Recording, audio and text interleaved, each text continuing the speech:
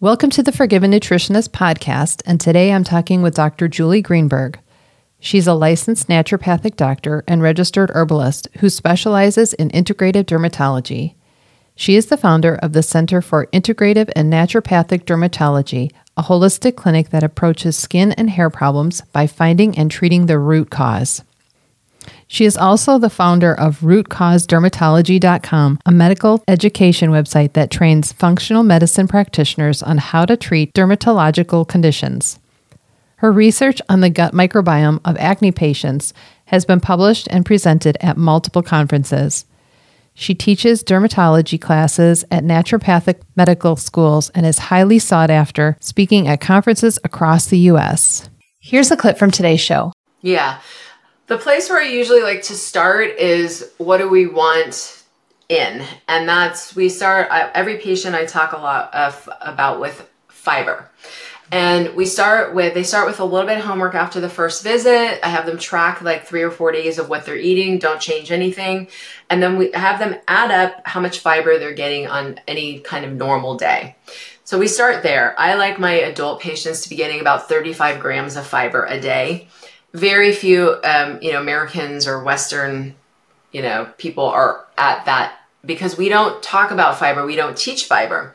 So once we've established, maybe a patient is at half of that, right? And they're getting about, 17 grams of fiber a day. The first thing I work on is getting that fiber up, because a lot of what's happening in our culture is things like sugar and meat and grains are crowding out the vegetables. And if someone just focuses on getting the vegetables in and the fiber up, it will naturally get that kind of junkier food down. So I feel like that's easier for patients than don't eat this, don't eat that, don't eat this, don't eat that. Hey everyone, just a quick break to show some gratitude to our sponsors and give you some special deals. Pendulum Probiotics is a powerhouse in gut wellness. Akkermansia, Metabolic Daily, and Glucose Control all contain Akkermansia, which is a key player in gut health.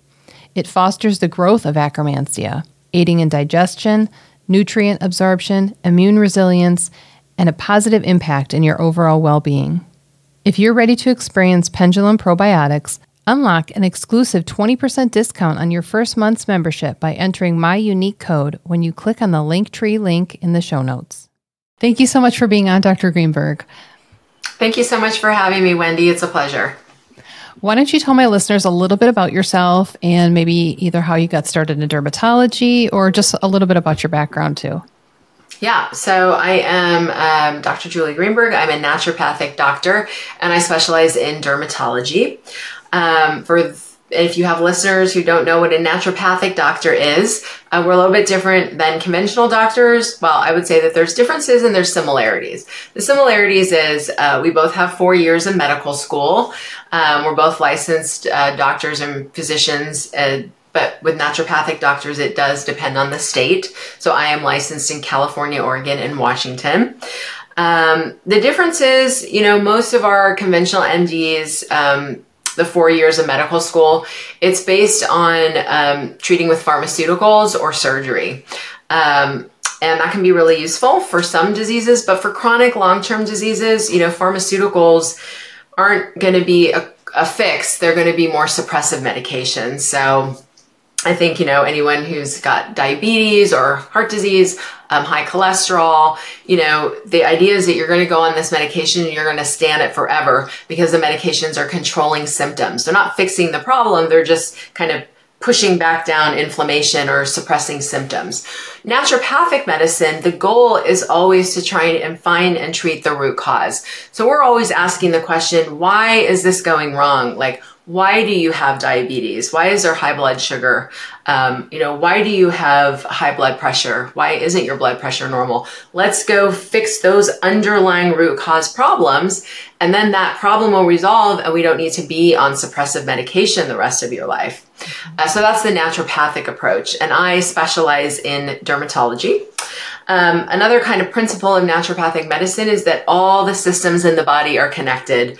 I mean, it sounds silly when you say it, right? Obviously, we're in one body and all of those organ systems are working together. But in Western medicine, we've really chopped them up as like they're separate organ systems. And That's great is in some cases if you really need a specialist. But again, for these chronic diseases, what's happening in your liver is affecting what's happening on your skin, and what's happening in your gut is affecting what's happening in your skin and your endocrine and your hormones.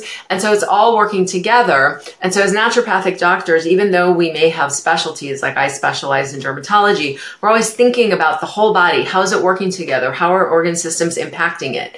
If you go to a conventional dermatologist, they're not going to really ask you like, oh, how's your pooping? Are you pooping every day? For them, that's a gastrointestinal issue. They don't care about that, and they don't really see the connections that we do in naturopathic medicine. So it's a little bit of an overview of who I am and kind of how I approach things. Yeah, one of my favorite things about I don't know if you're familiar with Dr. Perry Nicholson, is he says no system ever gets injured alone, or no system ever heals alone. It all starts, one thing affects the other thing, whether it's for the bad or for the good.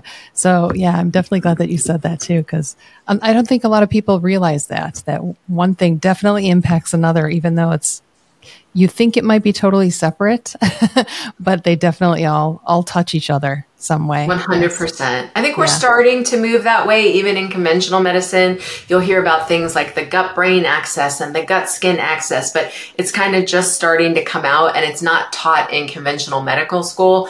In naturopathic medicine, all 4 years, that's all we're being taught is how the systems interact. So yes, it's important. And the spirit, right? It's not just body, it's mind, spirit, and everything else, events in your life. It all impacts our health and our body. Yes, 100%. Yes. Well, and today we were going to talk a little bit about the dermatology side of it, the aspect with you. So what are some of the, most common dermatological issues that you see in your office regularly? Yeah. So what I see, I see chronic dermatological complaints. So not like, oh, I got a cut and it got infected, or like a hand, foot, and mouth disease. I see these conditions that people are living with for kind of long periods of time. The two most common conditions I see, I would say, are acne and eczema. Acne, who listening has never had a pimple? Nobody. We've all had a pimple at some point. Of course, some people have much more severe acne, and I think there's this misconception that acne is something that happens to teens. Mm-hmm. That used to be much more true, but now adult even onset acne is really on the rise, and I see more adult patients with acne than even teens. And then eczema. Eczema is just such a rough disease. I see patients starting at 3 months old, and some of my oldest patients are in their 70s. It can go away on its own. It can last a lifetime. And when it's bad, it's really bad, and it really can impact the whole family, especially with infant eczema. Parents aren't sleeping, siblings aren't sleeping, and it's a pretty serious disease. People kind of think of it like, oh, you probably got like a little patch of itchy, but eczema can be very severe and very life impacting to people. Those are the top two I see. Skin diseases that are less common in the population, but I also see a lot of psoriasis, rosacea, something called seborrheic dermatitis, which is a fancy word for either dandruff on the scalp, or there's certain rashes that are seborrheic dermatitis, and hair loss of all sorts, including autoimmune, like alopecia areata, which is an autoimmune disease where the person is starting to attack their own hair follicle and kill it. And you can just have little patches of hair missing, or people can lose hair. Every single hair on their body can go. So again, autoimmune can be pretty serious. Well, and for some of those top main conditions, because like you said, the one is, especially some of those are autoimmune. So those might be, you probably have to dig a little deeper to figure out what's going with those. But for most of them, for acne, for example, how does diet and nutrition play a role in some of that skin health for anybody, really, any age? Yeah, it's huge. It's really huge. Some people are able to clear up their skin conditions just by revamping their kind of diet and lifestyle issues sometimes. It's interesting. There was this kind of belief within conventional dermatology for many years that diet didn't impact acne. So for many years, people would go to their dermatologist and say, well, is this something that I'm eating? And their dermatologist would say no. And that stemmed from a research study that was done at this point, I don't know if it was like 30 plus years ago.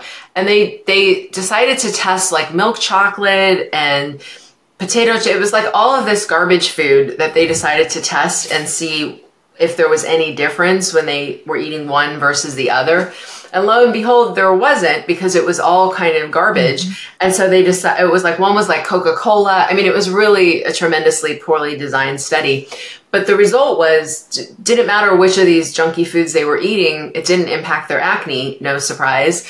And so for many years, it kind of perpetuated down that all the dermatologists would say, no, there's no impact of what you eat on your acne.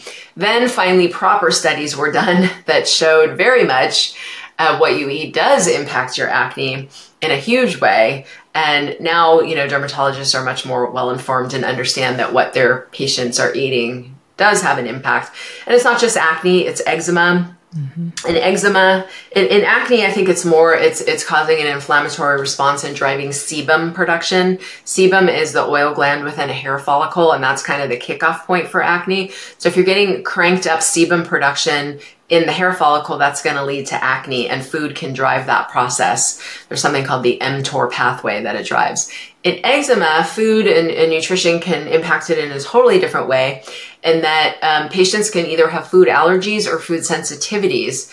And when they eat something, it can make their eczema flare. And it doesn't have to be a classic food allergy. Something like, we know sometimes people eat a peanut and they can't breathe, they get hives, their mouth gets inflamed. It doesn't even have to be like that. It can just be whenever they eat dairy or eggs, their eczema is going to totally flare. But, food, nutrition, it's always a very good starting point for dealing with chronic skin issues. Well, and one thing I try to talk with my clients about is sometimes people think that, since you mentioned peanuts, that can be more of an instant response. And so sometimes people are only looking for an instant response. When I try to explain to them, sometimes it can take 2 or 3 days before you have that sensitivity actually show up as acne on your face or pain in your joints, depending what it is. So yeah, it's hard for people to separate, because especially nowadays in this world, we want everything instantly, even if it's a reaction. We want that instant reaction, so we know, but it doesn't always work like that. Yes, you're 100% right. And that is because it's a different immune response. So the allergic response, I eat a peanut and immediately I have trouble breathing, or my lips swell, or I break out in hives, that immediate reaction is a true food allergy. It's IgE. That's immunoglobulin E. That's an immediate reaction. So people who have true food allergies, they know about it because they have that immediate reaction. What you are talking about, and the other thing I was talking about, are food sensitivities, and that is IgG or IgA reactions, and that is by nature a delayed reaction. And I also have to go through this with my eczema patients. No, I know you had a blood test and it didn't say that you were allergic to dairy.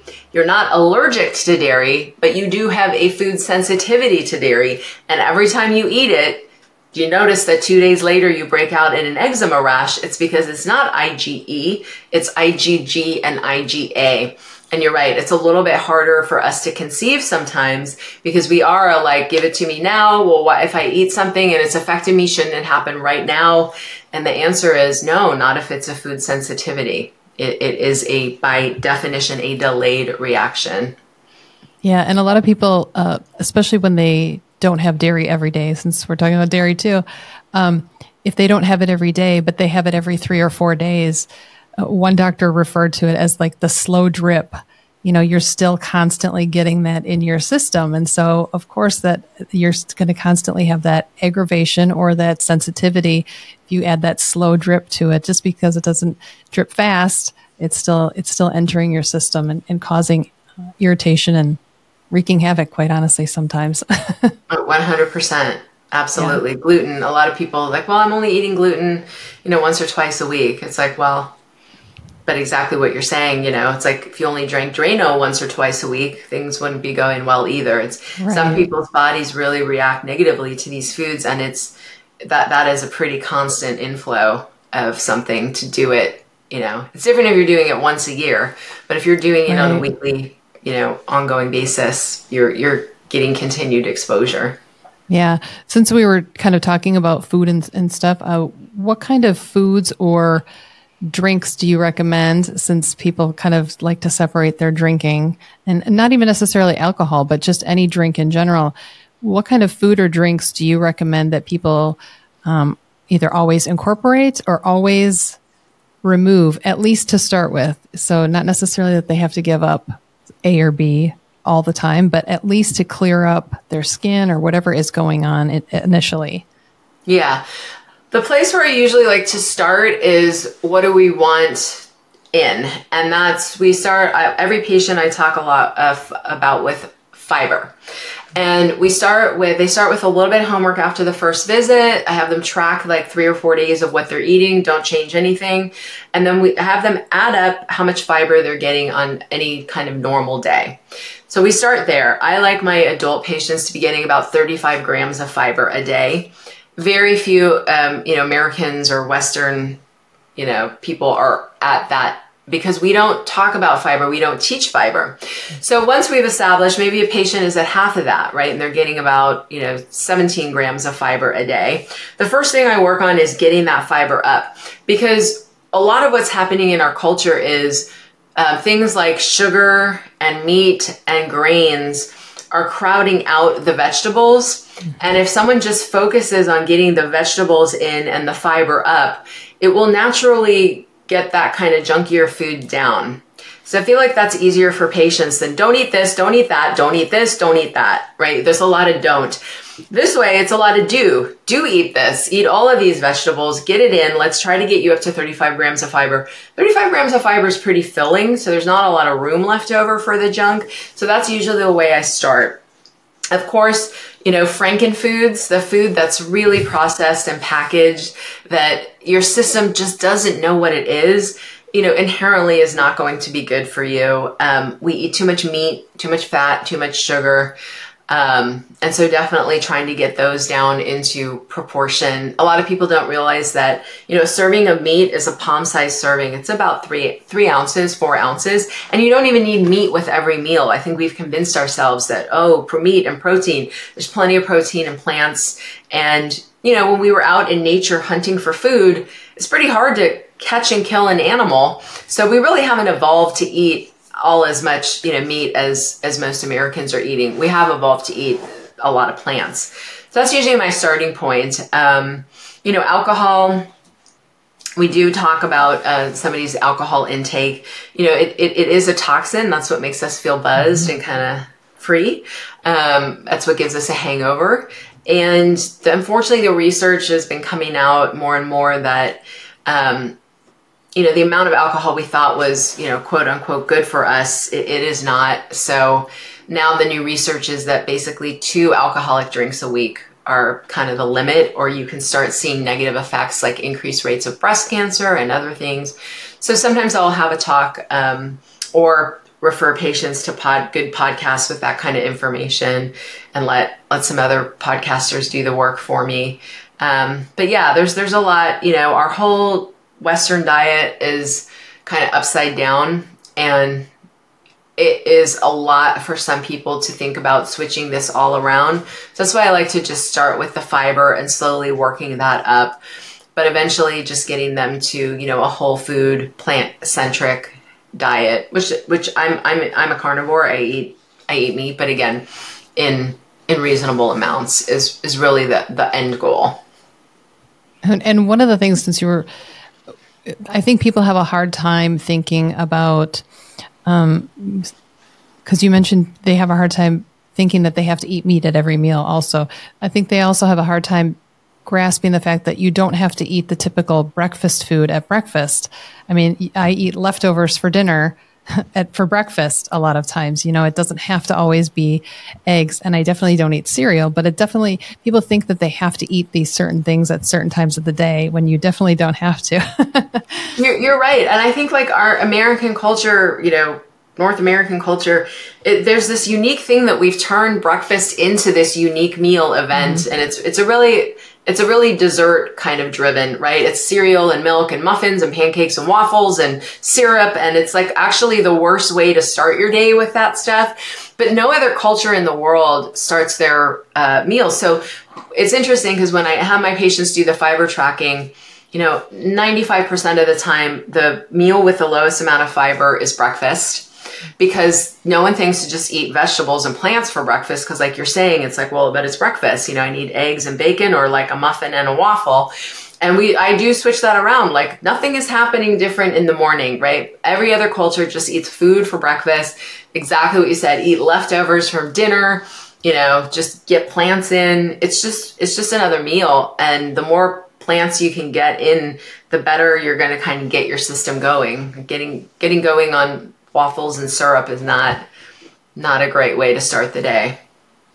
So what about lifestyle and environment? Because a lot of people, I think that might be sometimes an easier place to start than nutrition. I think people think of, when they hear nutrition, they immediately think, oh, I have to go on a diet. Like you said, they can feel very restricted. So what about lifestyle and environment? What kind of things really play a role on your skin health, especially for acne and eczema and psoriasis, like you said?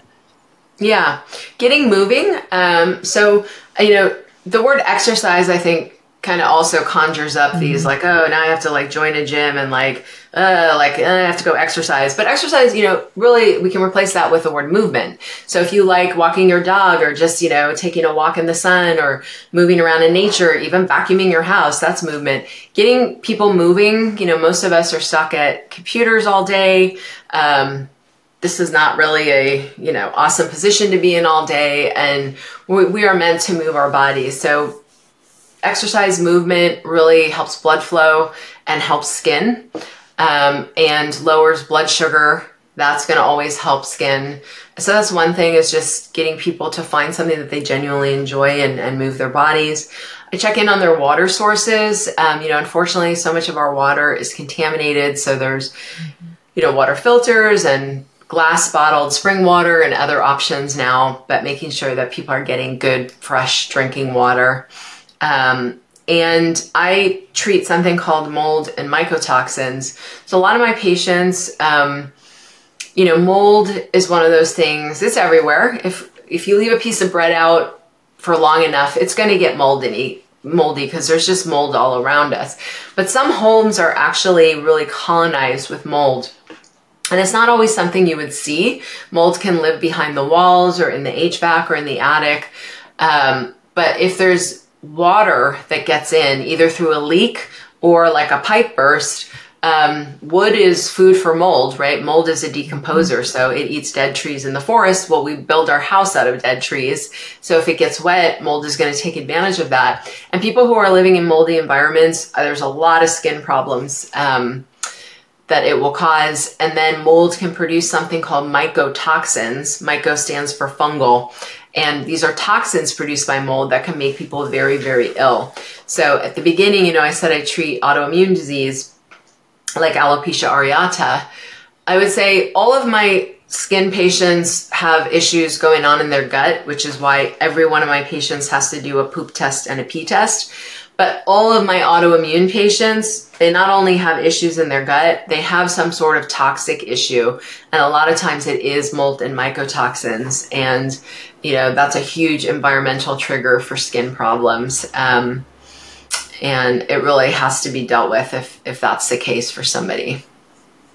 Yeah, I've mentioned that before in one of my other podcasts as well, how, you can eat the right diet and eat all the right foods. You can exercise great. You can have a loving spouse and have loving relationships. But if you live in a moldy home or some kind of toxic environment, your health is not going to be the greatest. And your skin is definitely going to reflect that as well. Yes, 100%. A lot of eczema is driven by mold and mycotoxins in the home. Anytime I ever had eczema, I always know that I have an infection going on of some type. I get a weird little, it's about a dime to a nickel size spot. And that's anytime I get that, I soon follow with the actual illness of some kind of infection. Of course, not anymore because I've changed my diet and everything as well since then. But back in the day, anytime I had that, it's like, oh, what am I getting? What am I sick with that I don't know? That was the telltale sign for me. Yeah. Yeah. Interesting. So if somebody has something like, since you mentioned eczema and we were just talking about that, what can be one of the first things that they can do to just kind of take control of that? If they wanted to start right now today, after listening to this, personally themselves before they even see a doctor. Yeah, so there are some foods, as I was talking about before, not food allergies, but food sensitivities. There's kind of 5 top ones for eczema: dairy, wheat or gluten, soy, eggs. What's the 5th one? It can be peanuts. There's other ones too. People can react to fish and stuff. But the first thing I do with all of my eczema patients is I take them off dairy. And let me define dairy, because people think when I say dairy, they say, well, I don't drink milk. And it's more than that. So dairy is anything that came from a mammal mama. So it could be a cow, a goat, a sheep, a camel. I don't care. If that originally came from a mammal mama and was intended to feed a baby, then it's dairy. So it can be milk, yogurt, cheese, whipped cream, all of those things from any mammal mama. Take that out. Usually things will get either a lot better or at least marginally better. And then some eczema patients, that the next 2 I would experiment with would be gluten and eggs. Those are it's always dairy and then often gluten and or eggs too.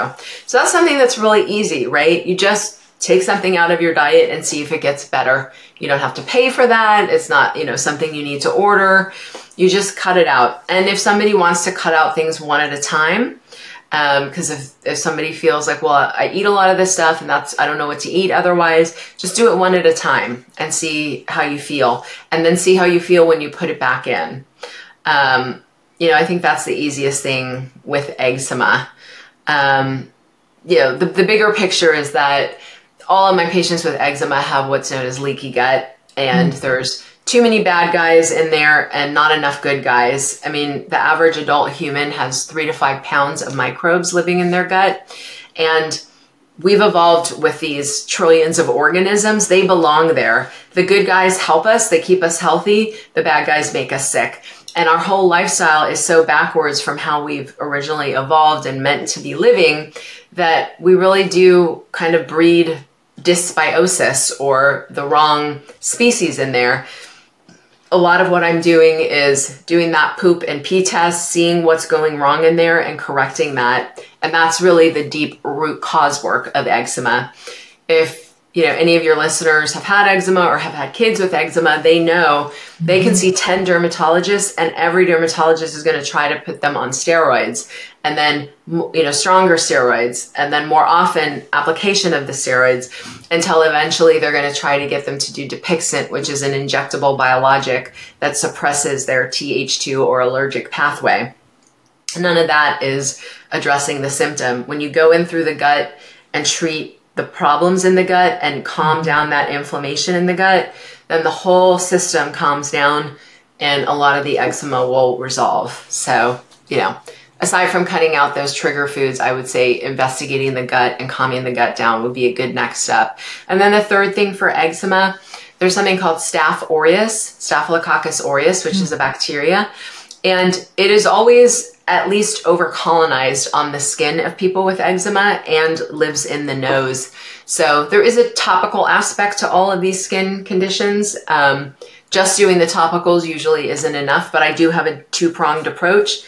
I do the heavy, deep work on the gut and then things on the skin. So for my eczema patients, we have to address that Staph aureus living on the skin, living in the nose. It's torturing people with that itch. And until you get rid of the staph, you're going to be in trouble with eczema. Well, I never realized that some of it can live in your nose. I just learned something today, so that's interesting. Yeah, it's a nasal colonizer. So if you have it, it's at 100% in your nose. So sometimes, I don't know why they don't, dermatologists who prescribe mupirocin ointment, which is a antibacterial topical. Sometimes they'll tell patients to put a little in their nose, which is the right thing to do. If you've got staph on the skin, you absolutely have it in the nose. Well, and I know we're going to wrap up in a few minutes, but what are your thoughts on using essential oils or other kind of herbal remedies, especially for skin conditions? Because I like to refer people to use some types of essential oils sometimes, not all the time. And I try to caution them, depending what their other health conditions are, which ones to use or if they should use them or not. What are your thoughts on essential oils? I know you're an herbalist, so. Yeah. I mean, I would say for herbal products, yes, 100. That's all I prescribe is herbal products, orally, topically, nasally, everything. Essential oils, they're a unique subset of herbal products. I love them, but there are certain caveats about it. The one condition I absolutely would not use essential oils for is rosacea. People with rosacea has very sensitive skin, and they're just going to go crazy if you put any sort of essential oil on, even totally diluted. So I never use essential oils on my rosacea patients. Other patients, I love it. I do. Essential oils, are very concentrated herbal products. They take hundreds of pounds of a plant. Let's say it's lavender essential oil, hundreds of pounds of lavender, and put it in a copper distiller with water. They heat it up and they condense hundreds of pounds of, material into a little, 1 ounce vial of essential oil. So it's highly concentrated, very powerful. And I hear too often that people are using essential oils directly on their skin, which we call it neat. Mm-hmm. Essential oils should never be used neat or directly on the skin. We always have to put it in what's called a carrier oil. So something like jojoba oil or, some sort of other coconut oil. It's got to be mixed in with something else and diluted down. So that's the first rule. I don't like to put it on infants, so I try to keep it off my really, really young pediatric patients because, again, it is so powerful. And, whatever we put on our skin, we absorb it. Yes. So I try to keep it off the little ones. And in adults, I try to either direct them in exactly how I want them to use it or prescribe already put together products, because you have to know with each essential oil what's called the dermal limit. And that means how much of each, like if you have lavender essential oil, what concentration of lavender essential oil is safe on the skin. They have different dermal limit than, let's say, rosemary essential oil. That's different than tea tree essential oil. So each plant's essential oil has a different dermal limit. And then as you start mixing them together, you're building up the concentration of essential oil in a product, which mixing is great because we get synergies, but then you have to know what's the concentration of the overall thing. Are you putting it on the face? So it's a little bit, I think, people should be guided by a knowledgeable practitioner when it comes to essential oils and shouldn't just experiment on their own. Never take it internally and never just put it directly on the skin. But I love essential oils. They are powerful, wonderful medicine. I think we've been using plants for millennium and they are powerful, wonderful medicine. Yep. And I just enjoy the smell, but they definitely help. And last summer I had a bad bout of poison ivy and it really helped a lot. But yes, I definitely diluted, but it definitely helps when I mixed several of them together, and it helped with the itch, and it overall helped the length of how I had it, the duration for how I had it as well. So yeah, they're wonderful. I mean, peppermint essential oil is really great for itch. And they can do different things, which is nice when you're blending essential oils. Okay, this one is going to be to help with the itch, and this one is going to be to fight either like fungal things if it's a candida infection, or this one is a really powerful antibacterial if it's Staph aureus. They're great. I just love them. Yeah. Because I recommend some of my clients, I found the makeup company called 100% Pure. And so they have like no harsh chemicals or anything in it for the skin, which makes me happy because I'm all about Yeah, like you said, the skin is the largest organ. Although I'm working on my muscles, I would like my muscles to be my largest organ, but we'll see someday. That's a good point. Oh, maybe, yeah, is that true? Maybe the muscles are the largest, but we do call it the skin. But the largest organ that you can see, because I guess, that's... I guess, yeah. So, but do you have any makeup companies, or if somebody wants, because I also make my own like body butter, so I can put a link to that in my show notes. But for us, some people just want a good mascara or makeup. They still like to put eyeshadow on. Do you have any recommendations for something like that? I mean, honestly, I try not to wear too much makeup. I just wear mascara and eyeliner. I try not to wear foundation ever. It can be tempting to wear foundation because it's like, oh, I want to cover this, that, or the other, but it really is going to age your skin, aside from like sun protection, because the sun will age your skin. But base and foundation and all that, the more you can leave it off of your skin, the better and healthier and less wrinkly your skin is going to be. So I don't really recommend makeup to my patients because it's not really medical, and I just try to get them to a point where they don't feel like they need foundation. As far as personal care products, those are laden with chemicals. And, the average woman can put 150, 175 chemicals on her skin per day. And that's because of all of the products. So when you think about starting off in the morning, get up, take a shower, soap, shampoo, conditioner, you get out, lotion, whatever, toners and moisturizers, stuff you're going to put in your hair, deodorant. It's like by the time you're done with all of that, if you buy in conventional products like from a drugstore and you look at the label, you see this just long list. It's like a chemical factory of these long multisyllabic names, and each one can have, 30 plus chemicals per product. And you can see how women can quite easily get to 150, 175 chemicals on their skin a day. That's where I do think learning to read labels, there's something called EWG, the Environmental Working Group's Skin Deep database. They've listed products in there to help consumers navigate this. But what I talk to patients about is most of my patients are, fairly savvy on the food side. They know how to read labels on a food label. And, food labels can also look, that's the Frankenfoods, right? You can have pizza that's flour, water, tomatoes, cheese. We know what those are. Or you can buy like sometimes the frozen pizzas from like the big things. Again, it's just these like long multisyllabic chemical sounding things with like 20 things. And it's like, I don't know how that made a pizza, but those are the ingredients. And so it's the same with skincare products. We want, the fewer ingredients, the ingredients we know what they are. Those are the foods we want to eat. Same with the skincare products.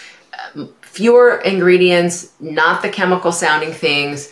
And so you said you made your own body butter. That's great, right? Like all you need then is to melt like shea butter and, coconut oil, and then maybe put a little jojoba oil and maybe a few drops of essential oil for scent. And it's like, how many ingredients are in that? And you know what everything is. There's no emulsifier. There's no preservative because you're not like combining oil and water.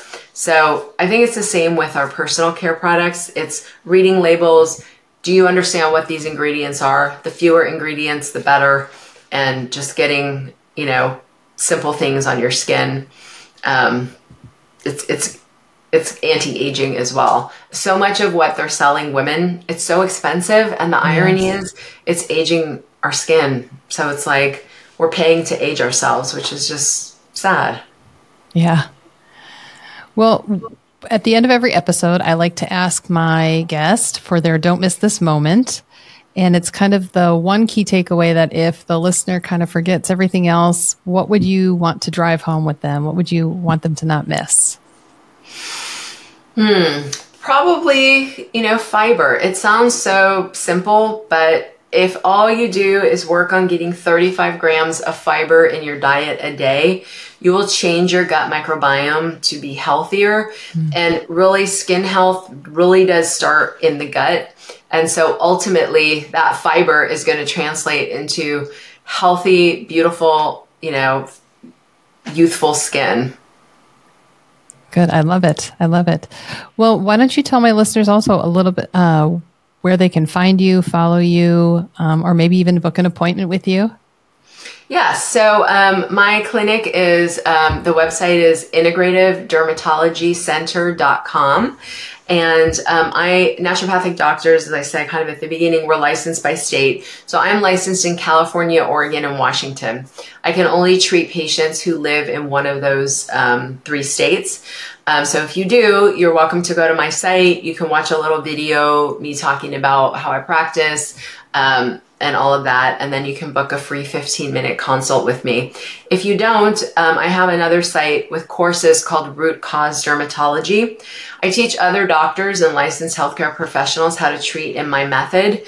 And the practitioners who have successfully taken the course and passed are listed on the Find a Practitioner link on Root Cause Dermatology. So if you don't live in California, Oregon, or Washington, you can find somebody I've trained, hopefully, in your area.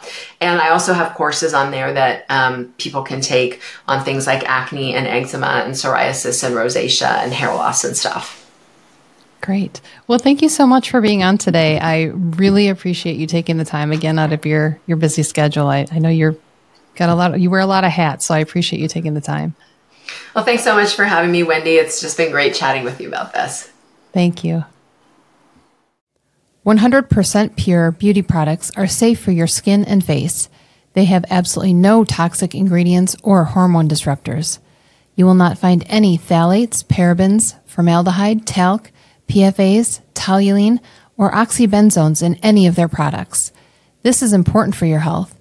Every ingredient they use is beneficial. They have a full line of fruit pigmented makeup, skincare, and also hair and body. So click the link in the show notes and check them out today to start taking back your health. If you want to continue learning and hearing all things nutrition for your mind, body, and spirit, click like, subscribe, or favorite me on whatever podcast platform you use. Or you can find me at forgivennutritionist.com. This podcast was designed to educate, inspire, and empower you to achieve your health and wellness goals with your current healthcare provider. It is not meant to diagnose or treat any illness or medical condition or take the place of any treatments from your current healthcare providers.